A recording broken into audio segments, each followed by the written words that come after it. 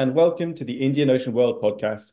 My name is Philip Gooding. I'm a project manager and a research affiliate at the Indian Ocean World Centre at McGill University.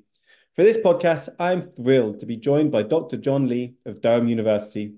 Dr. Lee is an environmental historian of early modern East Asia, particularly the Korean Peninsula, with transregional interests in comparative histories of pre-industrial forestry, the history of pine, the pre-modern history of the conservationist state, and the long-term environmental legacies of Eurasian empires. His current monograph project is entitled Kingdom of Pines, State Forestry and the Making of Korea, 918 to 1910, and it examines the rise and fall of the longest continuous state forestry system in the world, that of Korea's Joseon dynasty.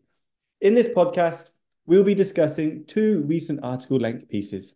First, A State of Ranches and Forests, the environmental legacy of the Mongol Empire in Korea, which was published in Forces of Nature, New Perspectives on Korean Environments in 2023. The second publication is The Sylvan Local, the Pine Protection Kit in Late Joseon Korea, 1700 to 1900, which was published in The Cultivated Forest, People and Woodlands in Asian History in 2022. Dr. Lee, thank you very much for agreeing to this podcast. I just want to start with a very broad question about how you came to this topic. What drew you to forests in the Korean Peninsula? How did you come to study this topic? And what is its significance in the wider fields of Korean history and the history of forests? Yeah, well, thank you so much for having me. It's a great pleasure. Well, in terms of your question on what drew me to this topic in the first place, I guess when I was in university as an undergraduate, the book that probably had the biggest influence on me was Kenneth Pomeranz's The Great Divergence. And this, of course, this broader question of why and how East Asia seemed to have fallen behind the West in the 18th century onward.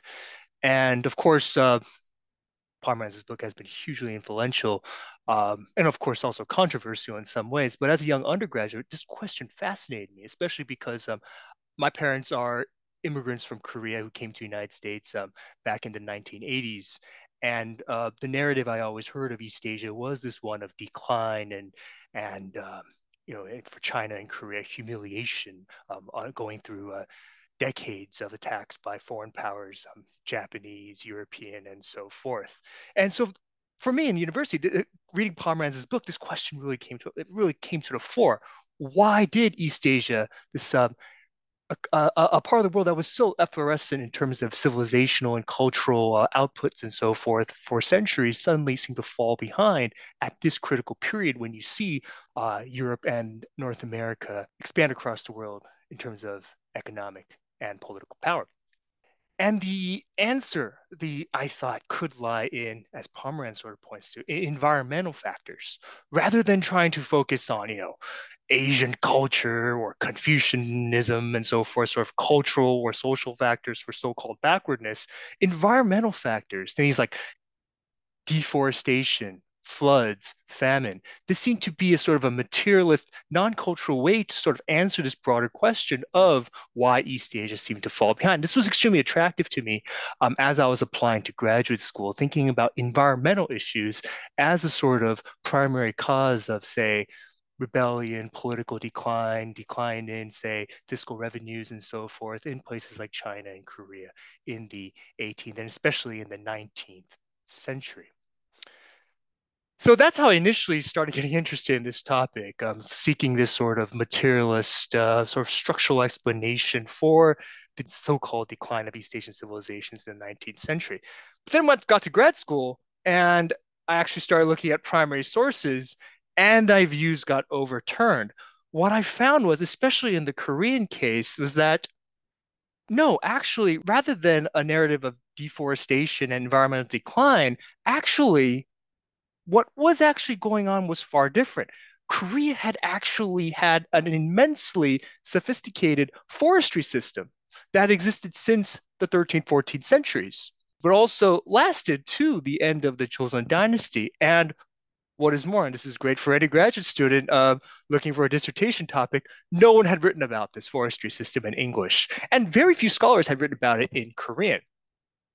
And so that's what I ended up writing about in graduate school. But you can see sort of my inner sort of historiographical turn that I took, going from focusing on environmental degradation and so forth, this sort of um, narrative decline to something I don't want to say necessarily positive, but something far more constructive, focusing on how a particular early modern, pre-modern society attempted at least and sustained what we call a system of forest conservation or environmental conservation in a pre-modern era. That's an absolutely fascinating route to the topic.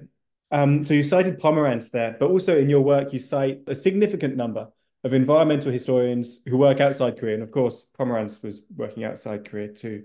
And I suppose kind of the next question then is, where do you situate your work in the broader field of environmental history? Are there particular techniques or methods that you find useful from environmental history? And are there any particular critiques, and obviously you critique Pomerantz here, but any particular critiques for the field of environmental history that you think your research on forestry can offer to the field as a whole?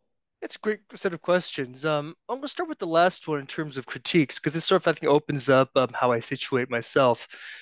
So, one, the field of environmental history has, of course, expanded greatly since in the last 3 years in this era of environmental crisis and so forth. Certainly, the environment is a major subject of attention, and this applies to the historical profession as well. But unfortunately, I think a lot of the emphasis has been on modern topics, and understandably so. But environmental history, a lot of it has its origins in the American historical field in particular, which of course will have a very modernist bias. Uh, but I think what we also see, and this is where I situate myself, is an increasing number of scholars interested in pre-modern and early modern aspects of environmental history rather than focusing on issues such as industrial pollution and so forth, focusing on issues like how did a pre-modern society, how did an early modern bureaucracy understand issues like deforestation and specters of environmental degradation. Uh, what sort of measures could be taken by pre-modern societies, pre-industrial societies, in order to enact sustainable uh, processes of forest conservation and sustainable yields. So a growing number of scholars, I think, in the past 20 years in particular, have started focusing more on pre-modern topics within the environmental historical field. And again, as usual, a lot of these scholars have focused largely on Europe. Scholars like Paul Ward, for instance, or Joachim Radkau, scholars have focused largely on Germany and its particular early modern forestry system. These are scholars who were quite inspirational to me when I was in graduate school. All Scholars like Carl Apune, who's done a great study of forestry in Renaissance Venice. And in the past 10 years, we've seen more and more scholars looking at similar issues within East Asia as well. Ian Miller, uh, who is one of the co-editors for the Cultivated Forest volume and was really instrumental in really pushing that project forward. He has written an excellent book called Fur and Empire on forestry in early modern China. Meng Jiang has also written a similar book on forestry and timber markets in Qing, China. But the takeaway from all this is increasingly scholars are interested not just in pre-modern, early modern aspects of environmental history, but also really focusing on forests in particular as a very useful prism for understanding not just environmental change in early modern societies, but the working of pre-modern, early modern societies themselves. Um, Joachim Rodkau, the German forest historian, has a great quote on this. Forests are great to think with. Wood was the sort of fundamental resource of pre-modern times in terms of fuel, in terms of construction material, in terms of raw chemical matter. And thus, focusing on wood and forests allows us to not just understand, say, environmental change or statecraft and bureaucracy, but also workaday life, cultural depictions of forests and the environment, economic change, fuel usage, and so forth. It becomes almost a very interesting, totalistic way of understanding pre-modern societies and answering various questions related not just to environmental history, but economic, social, and cultural history as well. It's absolutely fascinating. I'm going to take that away from this podcast and think about it some more. From my point of view, a lot of this growth environmental history has been tied to the idea, as you kind of mentioned here, about environmental crisis and the global climate crisis. One of the things that kind of motivates my own research is thinking about if climate change and environmental crisis as affects us now, how's climatic variability and how have environmental crises affected our past as well? And I suppose kind of I wondered how does your research engage with climatic or other global environmental change over the long term as well? Yeah, no, I'd be curious about your thoughts on this topic as well, because I know you're working on this for your current project. But yeah, the issue of climate change, this is fascinating, right? Because certainly it's a very pertinent topic, but I feel that there is an interesting and useful way to approach climate change in pre-modern societies, and then there is a not so useful way.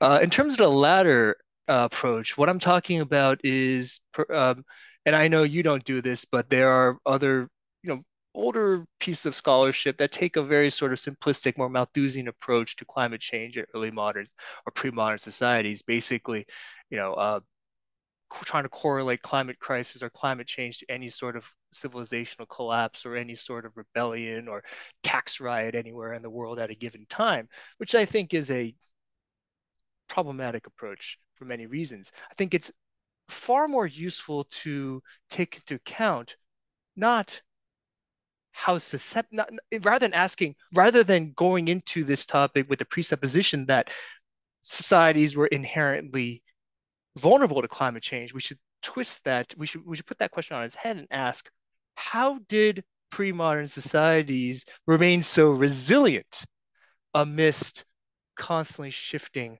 climates and weather systems and patterns and so forth?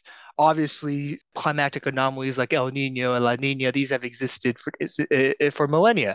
How did various societies deal with these particular anomalies? Where were the sort of institutional and social and economic sources of resilience?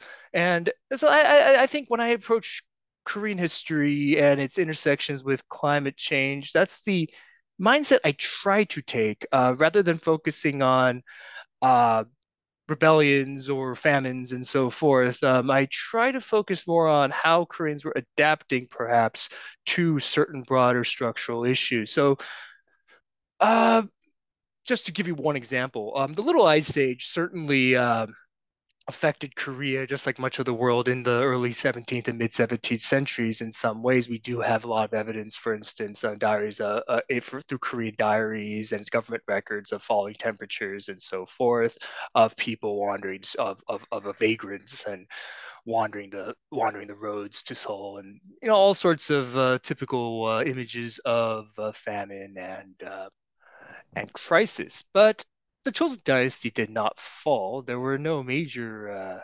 rebellions in this period. There were Manchu invasions. There were certainly political coups and so forth. But society and the economy continued to trudge along, recovering from Manchu and Japanese invasions in the decades before. And the dynasty lasted to the end of the 19th century, to the beginning of the 20th century. So certainly we can't think of the Little Ice Age as some sort of major crisis point, but it was simply in some ways one anomaly, one climactic anomaly among many that Koreans adapted to.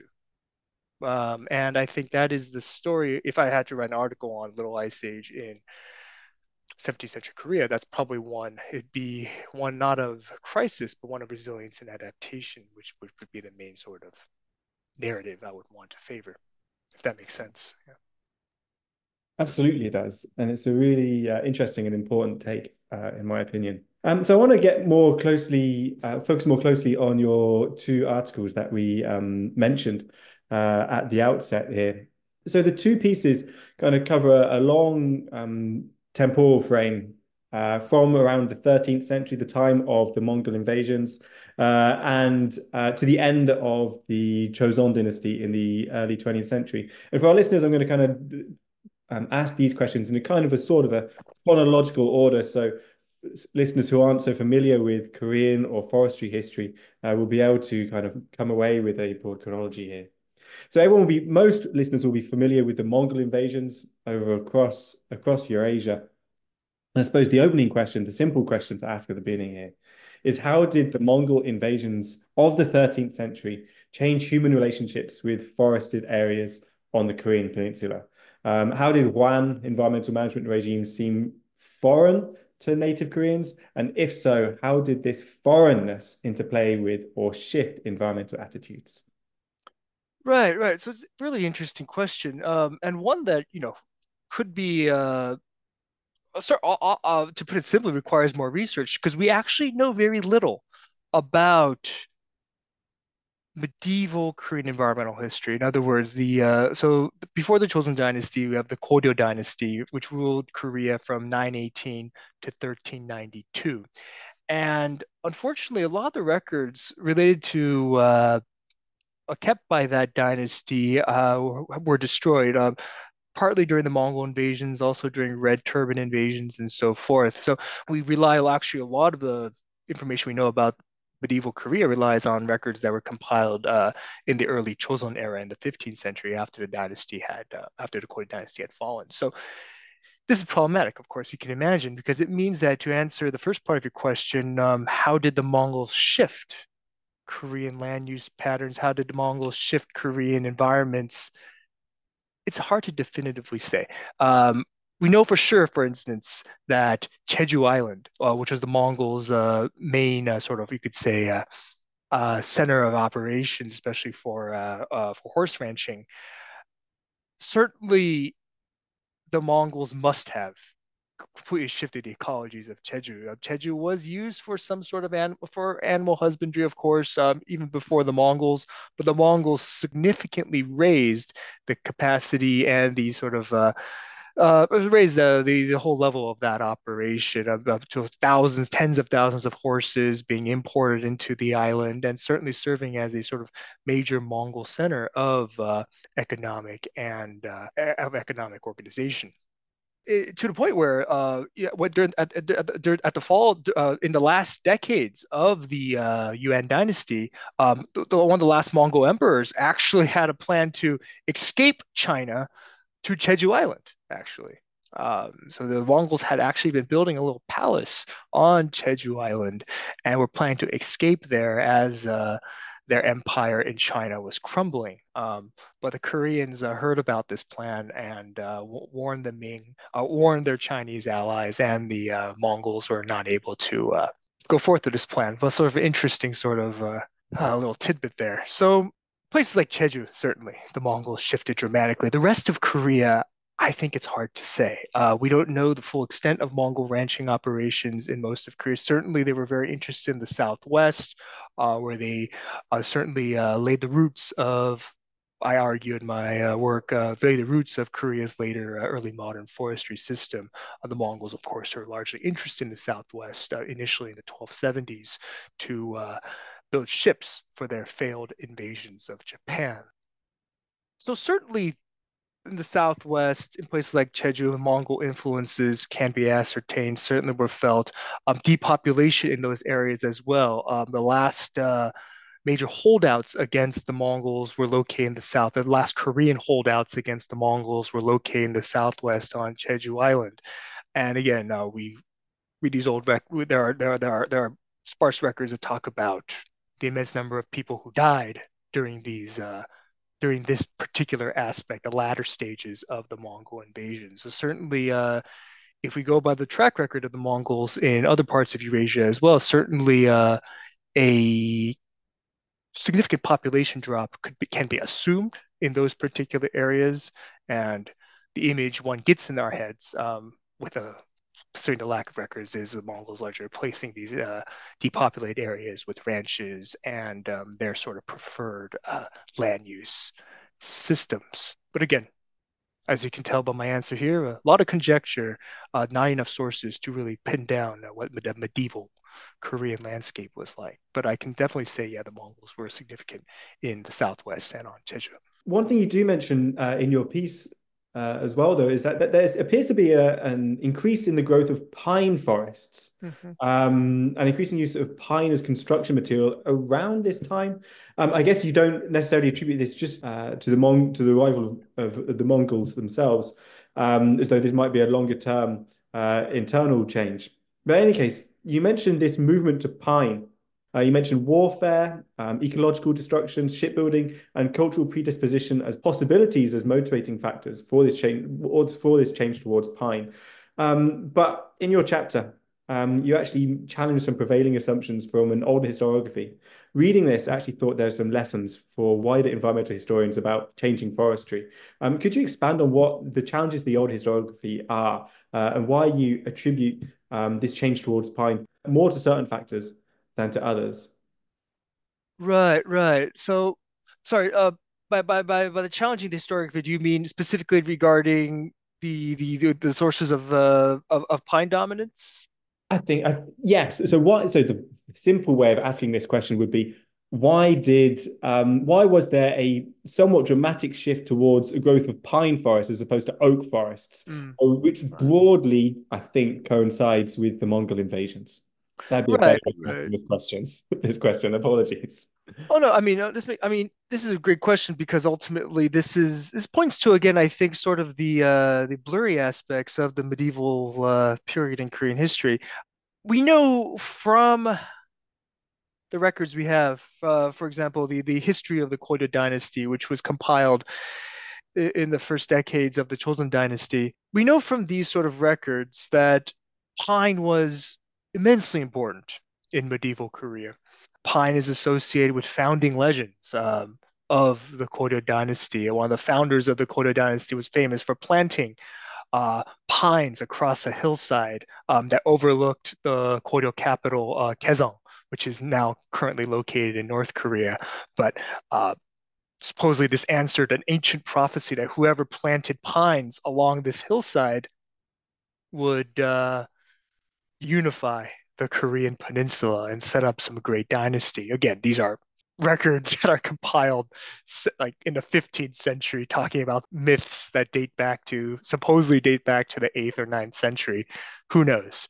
But certainly, the veracity of these stories aside, the import I think is clear. Pine was immensely important culturally to medieval Koreans. The alternative name for Kaesong was Hongdo, which means the city of pines. That's another great example. And pine was very common in medieval Korean poetry. It's also the most common tree in early modern Chosun poetry.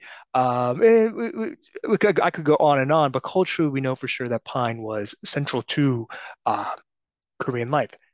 But what about the landscape? And again, this is where we can't really we know from architectural records, for instance, of extant medieval Korean buildings, a lot of them contain quite a lot of pine, especially coming from the 14th century onward. But the sample size is going to be skewed because while we do have more oak construction in buildings from, say, the pre-13th century, that's going to be skewed by the fact that these are going to be the few buildings that actually survive, and oak can be, in many cases, a far better construction material than pine, especially if you want something to last a very long time.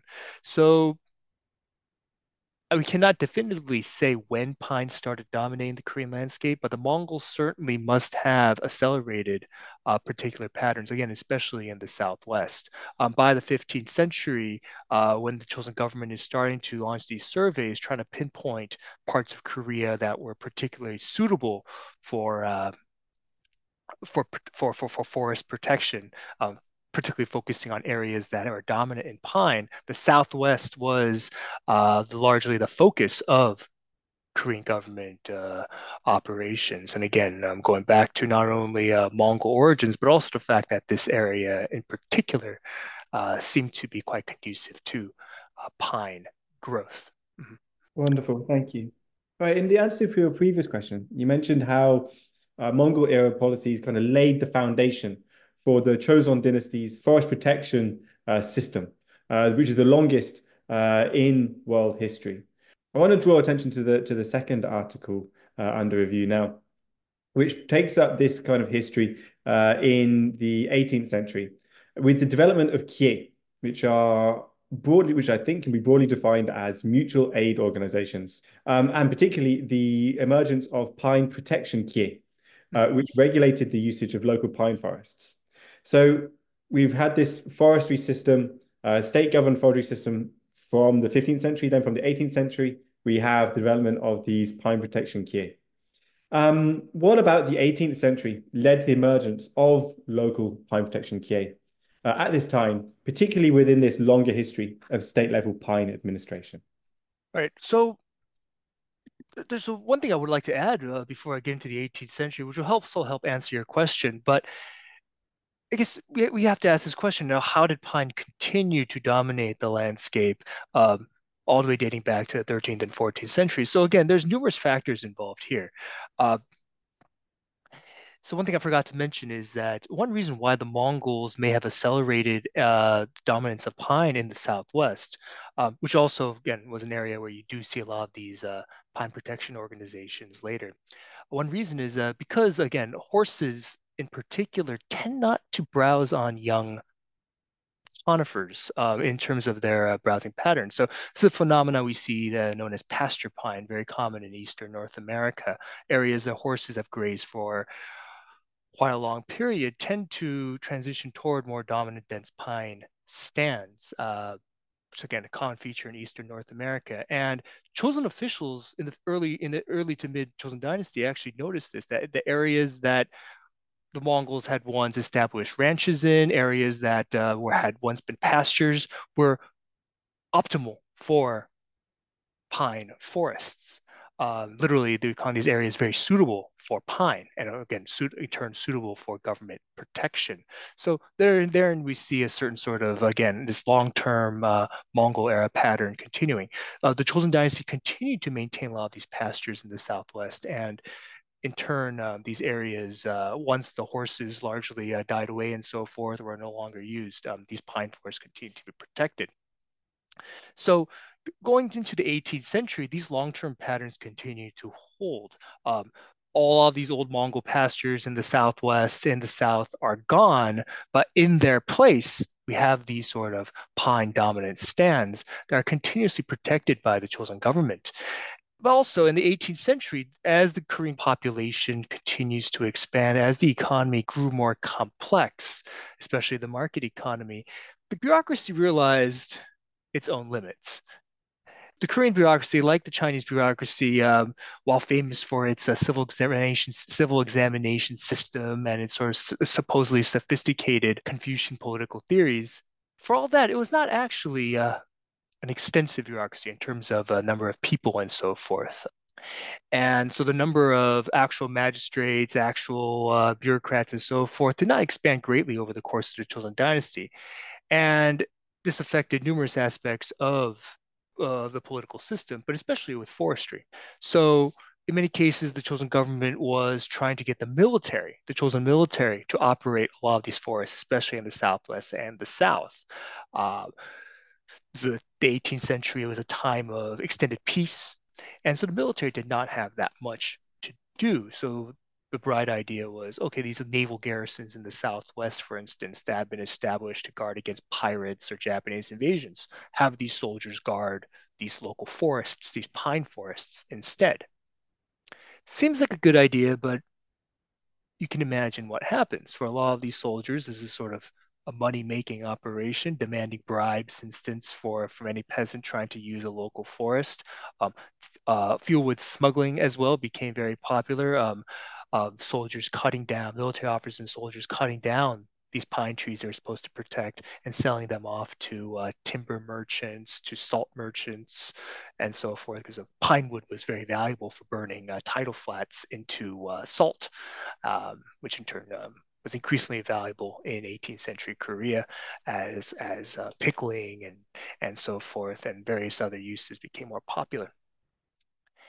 And so this left a situation in a lot of the Southwest and the South where you have local residents very much resenting government intrusion into an extremely important area, the local forests where they gather wood, where they gather critical construction material, and so forth.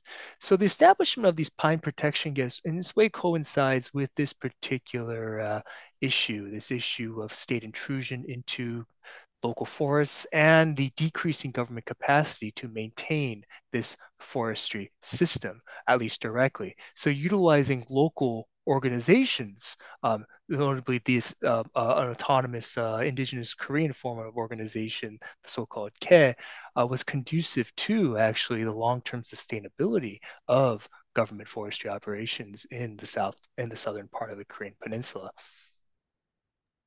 That's very interesting. It's particularly interesting in that you're noting that there's decreasing government capacities from a central level. But at the same time, in your article, you point to the fact between the 15th and the middle of the 15th and the beginning of the 19th century, there's a roughly 2.5-fold increase in the number of state forests between this period. Yeah. That's a significant growth. So considering that there's kind of a lack of bureaucrats, the government doesn't have particularly strong central influence. And it has decreasing capacities to manage these forests. What does this expansion of state forests look like? What institutions, laws, or practices were established that turned non-protected forests into protected ones, particularly in light of this weak government influence? Yeah, it's actually quite variegated throughout to the Korean Peninsula in terms of as you say what these laws or institutions would have looked like.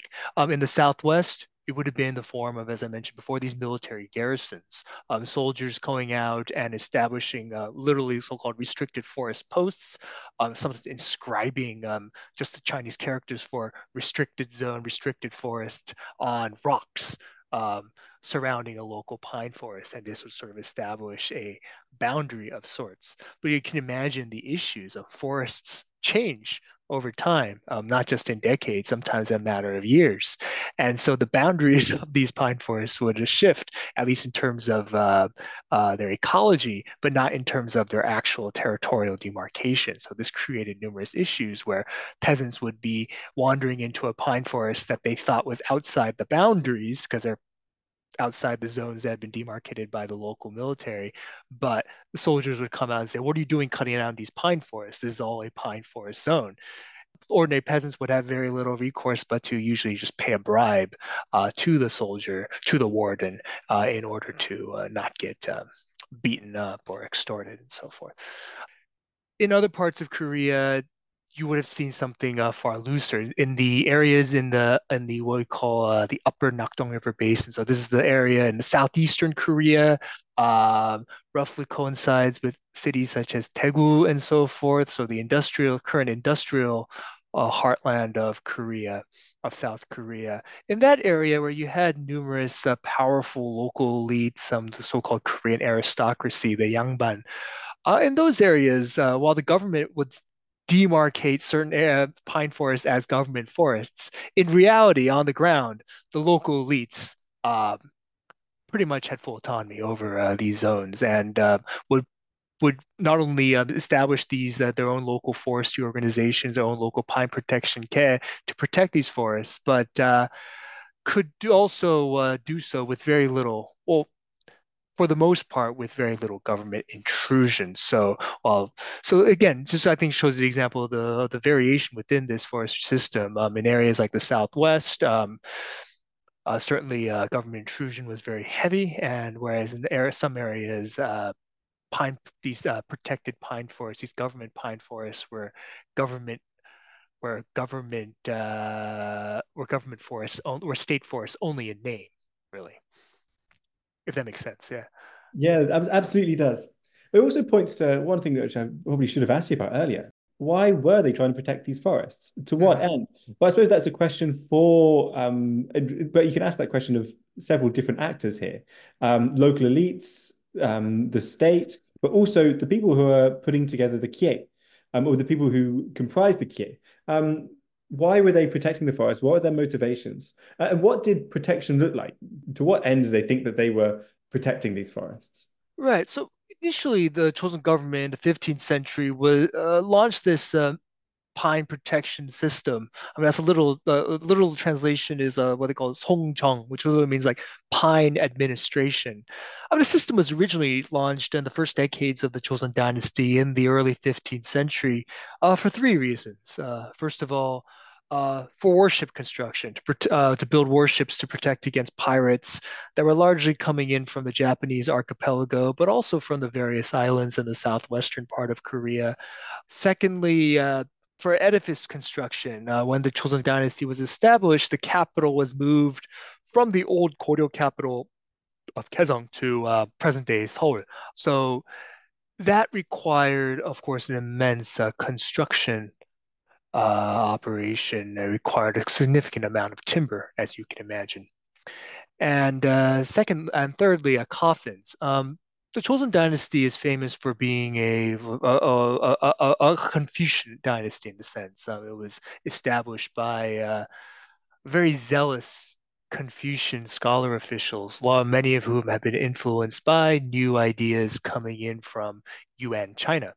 And in a sense, this zealous Confucianism extended not just to the establishment of a sort of Confucian political or institutional system, but also to culture and basic daily life. And one of these aspects that these officials wanted to change was funerary rituals, basic burial practices. And that basically meant burying your dead parent in a coffin, which required high quality wood, and high quality pine was considered the optimum wood for building these coffins. This is significant not just in terms of the ecology, but if you think about the broader social implications. One thing the government is trying to do, in a sense, is move the sort of loci of ancestral veneration from Buddhist temples, which largely, ran these sort of funerary services in the medieval era, moving moving the center of ancestral veneration from Buddhist temples to a sort of family shrine, right? And it has remarkable parallels with what goes on with the Protestant Reformation in Europe, in the sense of like no monk should stand between a man and his ancestors. By directly burying your ancestor in a coffin in your family shrine, it cuts out the middleman and essentially perpetuates this Confucian vision of a stable, patriarchal, family-centered political order. And for this ambitious plan to succeed, you need reserves of high-quality pine timber. So that's the third reason. The best quality pine forests were given a special grade. It's called uh, Hwangjang forests, which basically Hwangjang denoted a highest quality pine that could be utilized for coffins. Initially, it's supposed to be only done by elites, but the practice spread throughout Korea over the centuries. So by the 17th and 18th centuries, you hear reports of whole hillsides covered in these tombs, of these tomb mounds, as even commoners were trying to replicate and imitate this elite practice of ancestral burial. Mhm. To point to a lot of cultural synergy across class lines here in terms of the desire to protect forests, pine forests for this reason. Just as a final question related to your articles, then, could you explain or discuss the relationship between the central state and local kie? So the central state obviously organized on a state level, and kie organized on a very much more local level. They seem to have a lot of synergy in terms of cultural motivations for protecting forests. But how did the central state and local kie, from an organizational standpoint, influence each other? And how are they organized similarly or dissimilarly? So you mean in terms of state level organization versus these local K, in terms of their organizational apparatus and so forth, or personnel, or Yeah, and what was the relationship between them actually? Did, ah, did they, in terms of, they seem to have a lot of cultural synergy here, but in terms of how do they work together? Did they work together well? To what degree was there conflict between state and conflict or cooperation between the state and Kie in terms of why and to what ends they're protecting forests? yeah, I mean, this is interesting in a sense because, I guess we have to go back to thinking about this particularly Korean form of social organization of these K.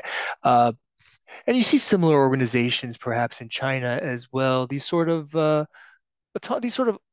autonomous organizations that develop often at the village level to reduce risk, to share money, to help pay for funerals or kids' educations and so forth. In a sense, the pine protection care that proliferate in Southern Korea from the 18th century onward do fall into that vein. But in some ways they don't, because they also, as you imply your question, they also have certain conflicts, certain tensions that may erupt with the state that, say, a funerary care would not have. A group of people coming together to pool money to make sure that everyone can bury their dead mother or father, that's not going to have much conflict with the state, one can imagine. But a pine protection care that is established to jealously guard a local forest from neighbors and even local wardens just might. Contrary to my initial assumptions when I started doing this research, it's actually far less conflict than what one might imagine. In many cases, so if we look at some of these charters that these care established, they would talk about local bullies coming into their area and beating up the innocent local populace and taking their money. But these local bullies are clearly like local military officers, soldiers, and so forth. But they're very diplomatic. They never say that it's the government soldiers that are doing this. They're just in when they're trying to justify the establishment of these CAD to the government, they talk in very, very sort of diplomatic, very performative terms.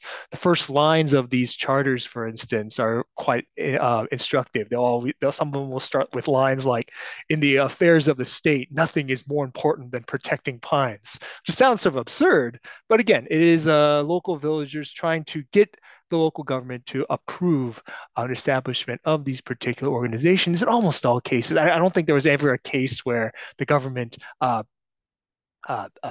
did not give approval for the establishment of these K. It warmed the hearts of many chosen magistrates that Oracle people were establishing these organizations, in many ways doing the state's work for them. Also, many local Korean magistrates, government officials had a low opinion of the military as well.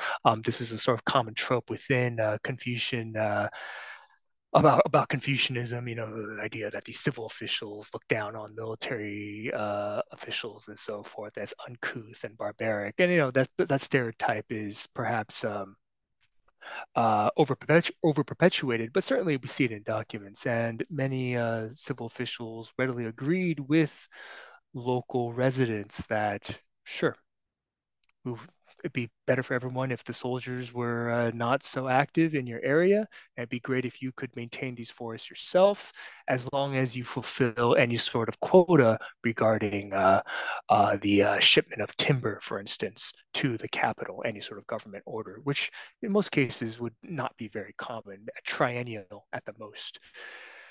And as long as they fulfill these quotas, a lot of these local keg could do whatever they wanted with the local forests, as long as they could fulfill these quotas. Some of them would even sell off some of the forest land and to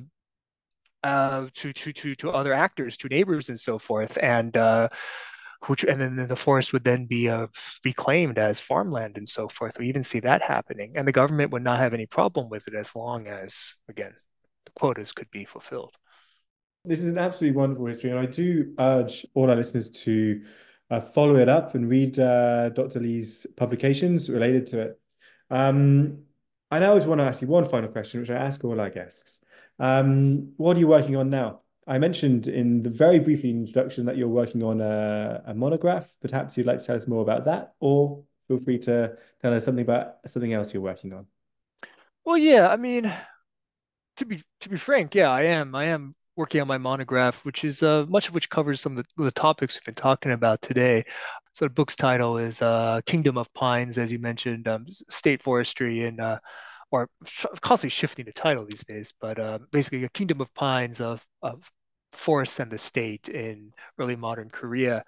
And to answer your question in terms of anything new regarding this topic I haven't mentioned, I don't know. It's hard to say. There's many things, far more I could talk about regarding my book. But there's one thing I wanted to add. I guess I suppose going back to my original query, then if the Chosen Dynasty had this amazing forestry system, why did it fall apart in the 19th century? certainly some of your listeners might be curious about this. If that's the question I originally went into grad school with, have I answered that? Uh, and What I can say is two things. First of all, a lot of the issues with the Chosun Dynasty, only were in some way, many ways contingent upon certain political actors, certain diplomatic and international affairs in the 1880s, 1890s in particular, that one cannot say were necessarily structural. In other words, there are aspects of the fall of the rise and fall of nations that don't necessarily need, I think, broader structural explanation, or do not need to solely be pinned upon grand structural explanations such as flood, famine, and deforestation. But secondly, certainly the forestry system was implicated in broader social and economic issues in the 19th century. And this is the chapter I'm working on at the moment, the last chapter in my book. And as you can see, you can probably see from what I've been talking about, these local care, they're they seem quite noble. Local people organizing their own forestry organizations, but who are they protecting their forests from? Their neighbors, other residents, other villagers. You have groups of Koreans throughout Southern Korea jealously guarding what they consider to be areas where they should have exclusive use of usufruct rights. This applied not just to these pine protection camp, but also even to these tombs I mentioned earlier. The pine groves around these tombs, when which Koreans are burying their ancestors, that was considered the property of the descendants of the person buried in that tomb. And this led to numerous lawsuits, numerous conflicts over forestry rights as people were started cutting down trees, pine trees that were part of these ancestral groves. We see numerous lawsuits, tensions build up, not between state and society, but between neighbors, between neighboring families, for instance, over the course of the late Joseon dynasty. And many of these tensions did cross status lines as well. Um, so one can imagine a society where you have increasing tensions, economic and social tensions throughout society in the 19th century, which certainly was a major factor in broader issues regarding economic and social dislocation. It's absolutely fascinating, and I really look forward to reading more when the book makes it out there for us all to read. And thank you for agreeing to this podcast too. I also want to thank Sangli Riemann for organizing and producing this podcast. I want to thank the listener, you, for streaming and or downloading. And once again, my name is Philip Gooding, and this is the Indian Ocean World podcast. We would like to acknowledge the generous support of the Social Sciences and Humanities Research Council of Canada. The Indian Ocean World podcast is produced under the SSHRC-funded partnership Appraising Risk Past and Present. The podcast runs in conjunction with the annual speaker series at the Indian Ocean World Centre at McGill University, Montreal.